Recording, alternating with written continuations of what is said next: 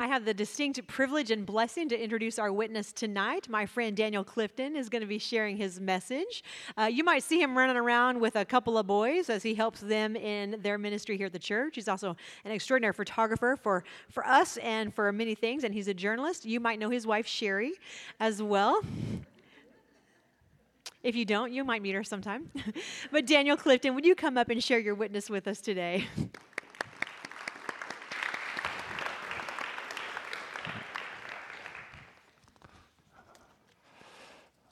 Wow, thanks. I wasn't planning to follow Nick. That's going to be hard to follow. Sorry.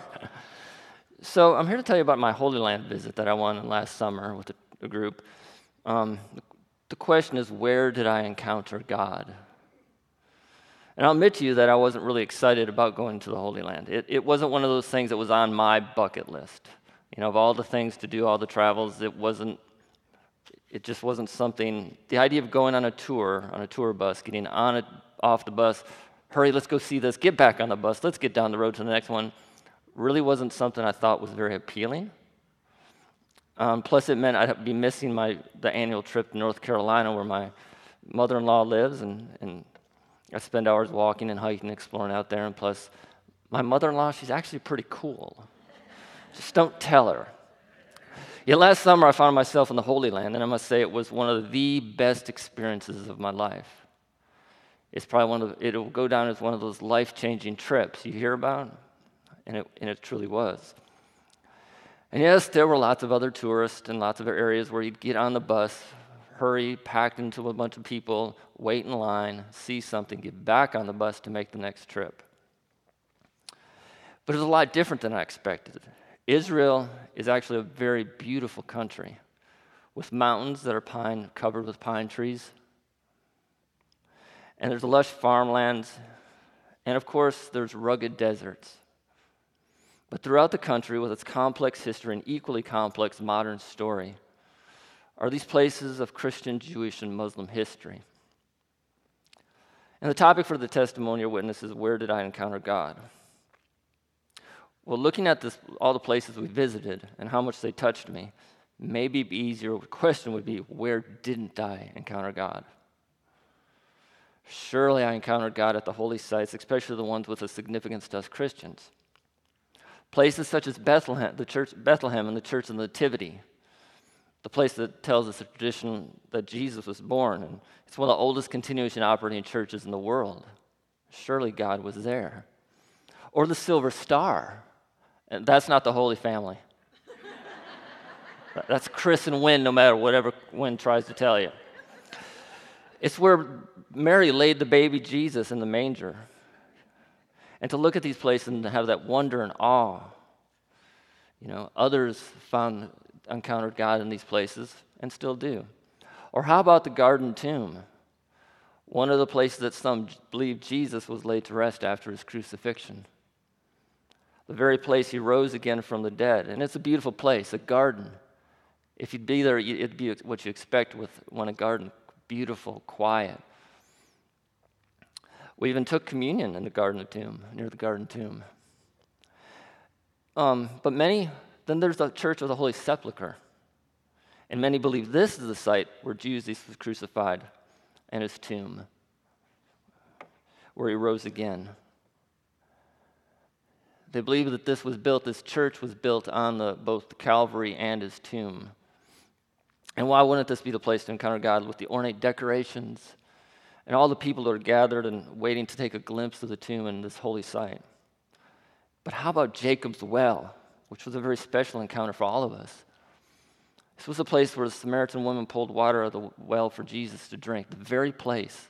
To think that we got to remember our baptism at this location, surely we'd encounter God there. And speaking of baptism, what about the Jordan River?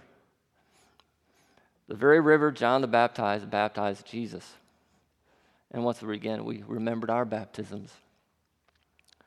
And of course, I'd have to have encountered God along the Sea of Galilee, the place Jesus called his first disciples, those fishermen, those lowly fishermen. And what did he tell them? Follow me and I'll make you fishers of men. so many places, so many sights.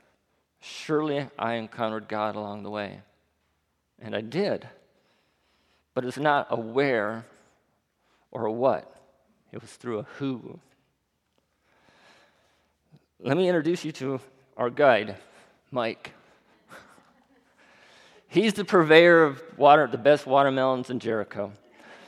But Mike would usher us from place to place, seemingly with so much unlimited energy, and always had the smile on his face.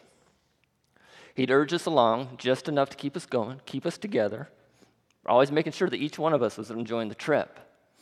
And he somehow, I swear, he remembered all of our names. And it may be because we had name tags.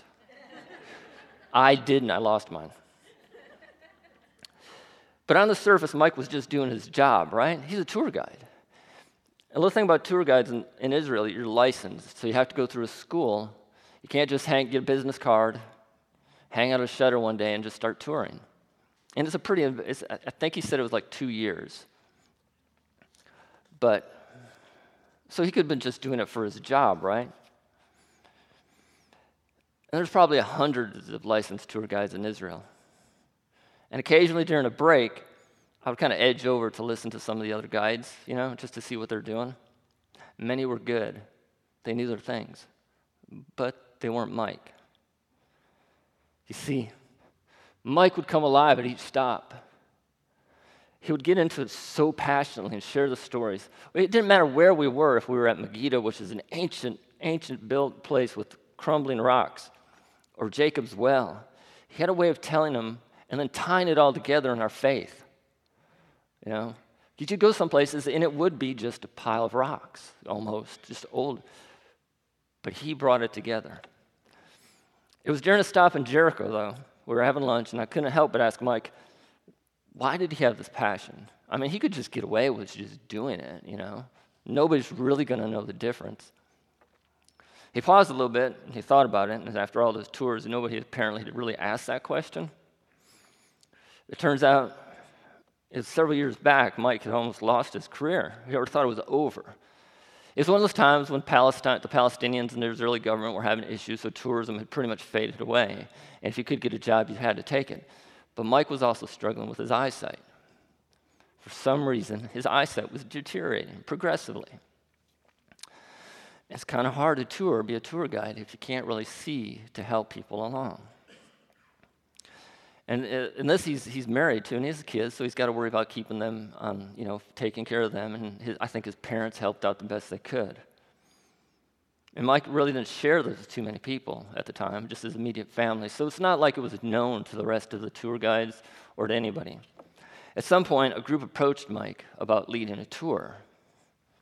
He wasn't too sure because his eyesight was fading, and it was going to get worse. But he needed also a job. He thought and prayed about it, and then after some serious prayers, he said he took it, not really knowing sure how he would do it. Well, if you're losing your eyesight, you go check with your doctor, and the doctors weren't really, they made some suggestions, and one was a procedure, just go get surgery. So Mike was, that's probably what the best idea. So he's going through this time, and he's probably struggling, like many of us do. And he's on the street of Jerusalem, and it's Jerusalem, for you don't know, there's the old city, and then there's a very modern city. And so he lived in the part of the modern city, and he's standing there, and he's wearing sunglasses, so you can't, it's just regular sunglasses. But he notices a man or somebody passed in front of him. And one took a few steps, and he stopped. And he turned around, come back to Mike. And Mike was thinking, he's just going to ask me directions. But the man says, I know you're hurting. I know you're not feeling. Something's wrong. Remember, Mike hasn't told anybody, and this is a complete stranger to him. And so the man asks, can I pray with you? Mike says, sure. And so they prayed. And his surgery's still coming up. But as it goes, his eyesight gets better without the surgery. Eventually, doctors determined that his vision was back, and he was able to make that jump to the next tour. Well, Mike grew up as a Christian. He's a Palestinian Christian. But it was through his faith, coupled with the stranger, that God healed him. He was able to lead the tour group, but he knew something was different from that moment on. While before, he did a really good job on the tours, sharing God, the stories and the history. He saw something new. He wanted to become more than just a tour guide. It now became his calling, his mission. It became a chance to really share Jesus' story with others. And not as simple as a tour book way, but with a passion and belief that only comes through his faith. See, Mike didn't see us as tourists anymore, but as pilgrims. Pilgrims on a quest to find a closer relationship with Jesus and to encounter God. And he worked every day to see if we could do that, to make sure that he was helping us encounter God and build our faith. It's interesting that throughout the Bible, and even outside, God often turns the most underappreciated, overlooked, and unassuming people to carry his message forward and take it out into the world. I mean, isn't this just what Mike was doing? Wasn't it just his job? No. It was through his faith in Jesus and God, for me at least, that brought the Holy Land to life. I mean, the buildings and everything was wonderful. But do you really truly encounter God through a building, maybe?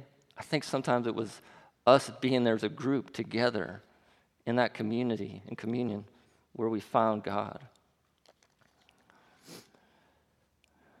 It was through Mike's love, through pilgrims like me and the rest of us, where I first really came to encounter God. And so part of my experience and encounter is to encourage you to make that trip to the Holy Land and experience our story, our Christian story as a group, for yourself in the very places that Jesus taught.